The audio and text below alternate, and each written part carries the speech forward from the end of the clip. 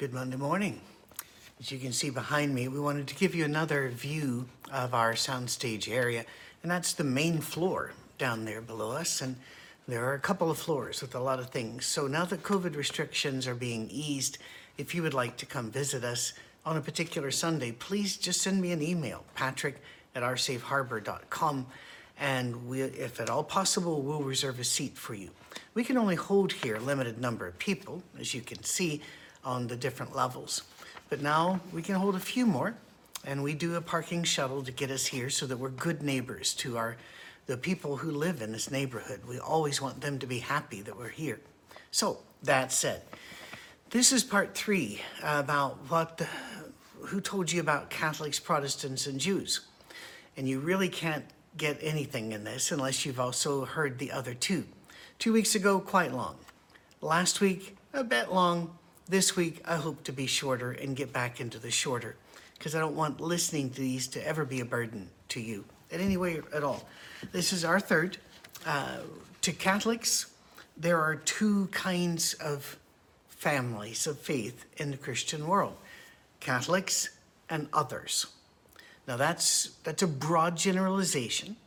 Individual Catholics and individual Catholic theologians have a different take. But by and large, Catholics look upon anyone else as just non-Catholic. And I get it. So if you're a Catholic, you may be really interested to hear Protestants look at the world very differently.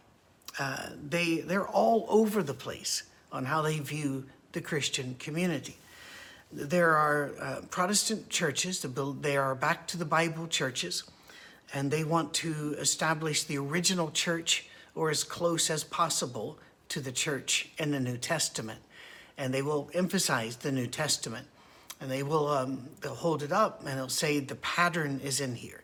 They will write books about patterns, and they will write great sermons about patterns that must be restored for the true church to be on earth. My late cousin, Frank S. Mead, wrote the Handbook of Denominations in the United States, and he passed on some time ago, but they still review that and renew it and republish it. It is astounding how many, there are hundreds and hundreds of them, Protestant groups started because they said, no, these are all wrong, we're going back to the Bible. They would grab a different aspect of the Bible to go after. I can remember being in a meeting between people in the tribe I was raised in was the Churches of Christ, and there was a meeting with the Church of God that is formed in Indiana. It's its own group on what can we do together if we can do anything. And the holiness group, the Church of God, asked us, well, what is your theology on holiness? And we were kind of lost on that. You see, they believed that what needed to be restored was the holiness in the New Testament, while we thought what had to be restored was the church, its worship, its organization, and its doctrine. And we found that we had gone to the same well, but we had brought up different kinds of water and declared it to be the thing God wanted restored. It's not unusual. It happens a lot in Protestant churches of all stripes. Even those that claim they're not Protestant, they are the independent one true church. There are those that believe that truly you cannot be saved unless you're a member of that particular denomination, sect, Protestant group, whatever you want to call them. And then there are others that are niche denominations. And I'm aware this could come across as negative, and I really don't want it to. They serve people who need a particular type of worship and a particular type of lifestyle, and it feeds them. And so, I've had people talk to me and say, I love the sermons and I love the people at your church, but I really miss the organ music and, the high choruses and such. Okay, there are churches that will do that, and they do it exceptionally well. And you are not a lesser Christian for needing that to feed your soul. Go be fed. Go with God. Niche is important. All of us, all groups are really niche groups if we're honest with each other. Some are niche groups because they're founded around a person, a personality, or two or three personalities, or a husband-wife team. And that's the focus. So there's so much variation in Protestantism. Protestants also tend to make a real hard point that other groups that are around, like Mormons, Jehovah's Witnesses, some of them would even include the Amish and Mennonites, they're not real Christians. I don't think that's up to us, so let's just not do that. I don't call myself a Protestant. Last week I was plain that I'm not a Catholic, though I believe they are saved and I love them, and a lot of them love me back, which I really, really appreciate. I'm not a Protestant either. The first reason I'm not is because I'm not protesting anything. I'm not protesting the Catholic Church. I'm not protesting the Southern Baptist Church. I'm protesting. I don't think that's my job as a Christian. I don't consider myself a critic of the Catholic Church or any other church. It's not my job. You're not going to find a Monday morning messages on the 12 errors of, and then fill in a denomination name. I'm not going to do that because God told me I could only point out errors in others when my entire eye was clean of that log that was in there. And frankly, between you and me, don't tell anybody, it's still bits in there. So I think my job is to not throw the stone, because he also said, he who is without sin tossed the first stone. So no stone tossing here. We don't allow that in this forum. I understand the niche groups. I understand those true hearts and pure motivations of those who want to get back to the Bible and restore the one true church. And I get that we were going to need different forms of churches to feed different kinds of people. Because no matter what Walmart says on the package, one size does not fit all. And we're going to be different people who can all love one another and respect one another and look up to one another while going to different churches. It happens every day. Join the movement. Become a person of love rather than a brand name Christian. You can be proud of your brand. Just don't be a brand name Christian. We'll talk more about that. Don't be another Jesus and church. We really don't need another one. We've got so many out there that says you need Jesus and our ritual, our clergy, our moral code that we've decided upon, or our, the way we organize our church, and you have to be in this kind of convention. And generally speaking, you also have to dislike who they dislike. I don't think that's what God intended. I'm able to worship with most Protestant groups. And I say most because there are some that I'm uncomfortable in. But that's not their fault. That's because they're feeding them. And when I walk in, I'm wired a very different way.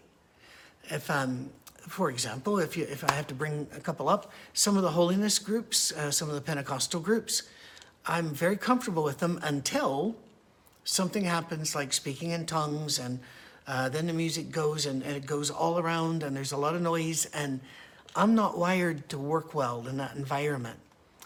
You see the face you see here. This is my terrified face. This is my happy face. This is my furious face. God wired me to be a very steady person. And some people look upon that as a lack of emotion, a lack of caring, a lack of warmth.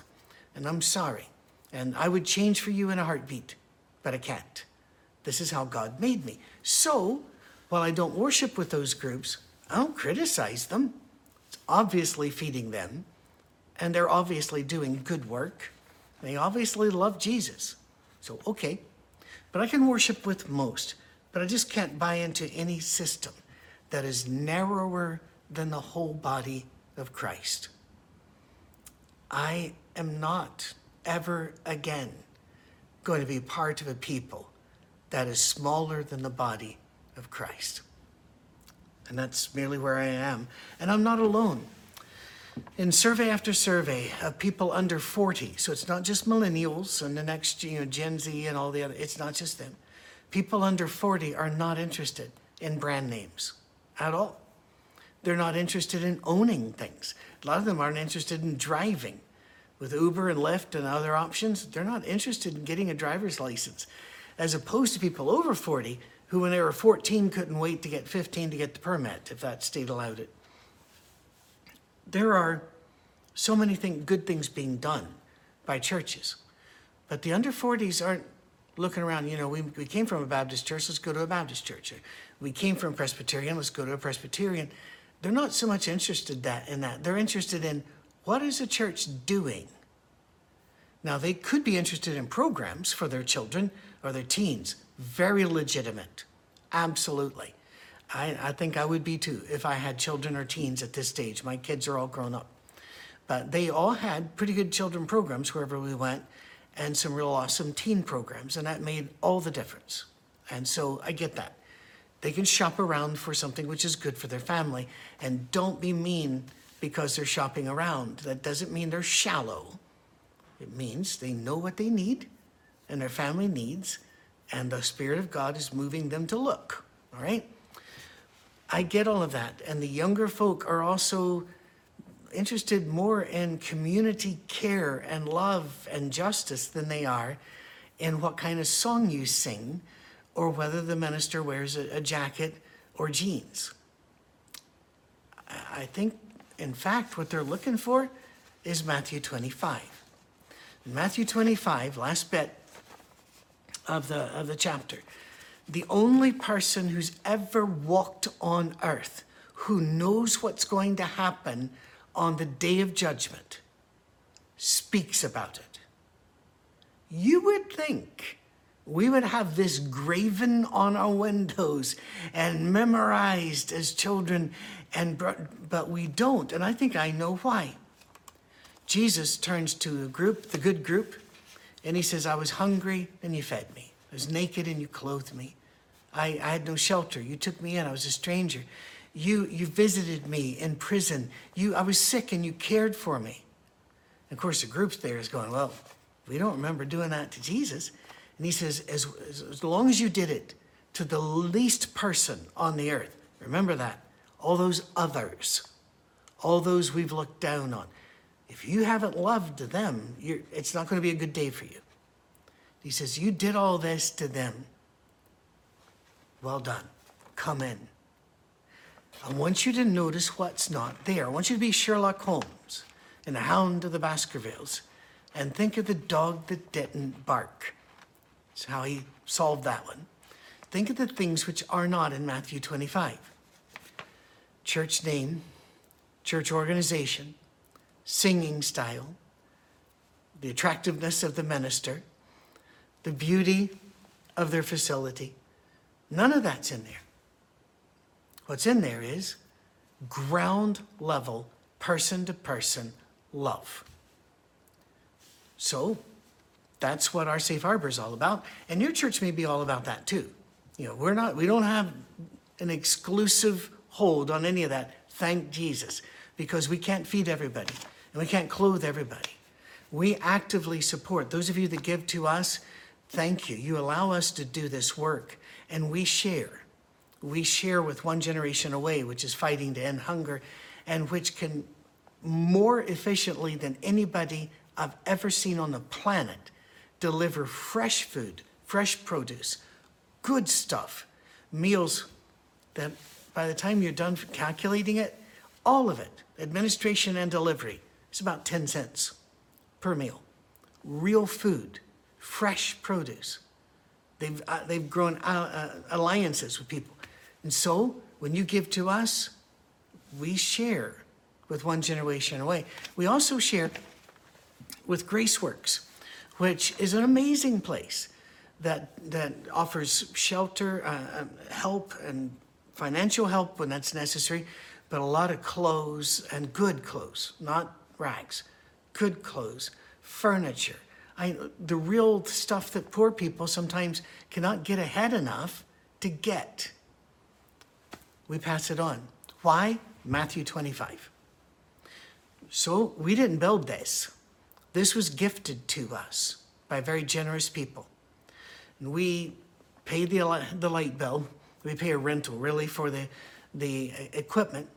But we've decided not to put money in the ground. We decided not to duplicate the effort of all the other churches, but instead, let's pipe this into the homes of people around the world. So I'm not a Protestant. I'm just interested in that Matthew 25 passage and in the Transfiguration when God shows Moses and Elijah and he says, listen to Jesus. Ooh, we'll talk about that one next week. God bless all of you. I hope you have a wonderful week, and we look forward to inviting you back to the soundstage. Cheers.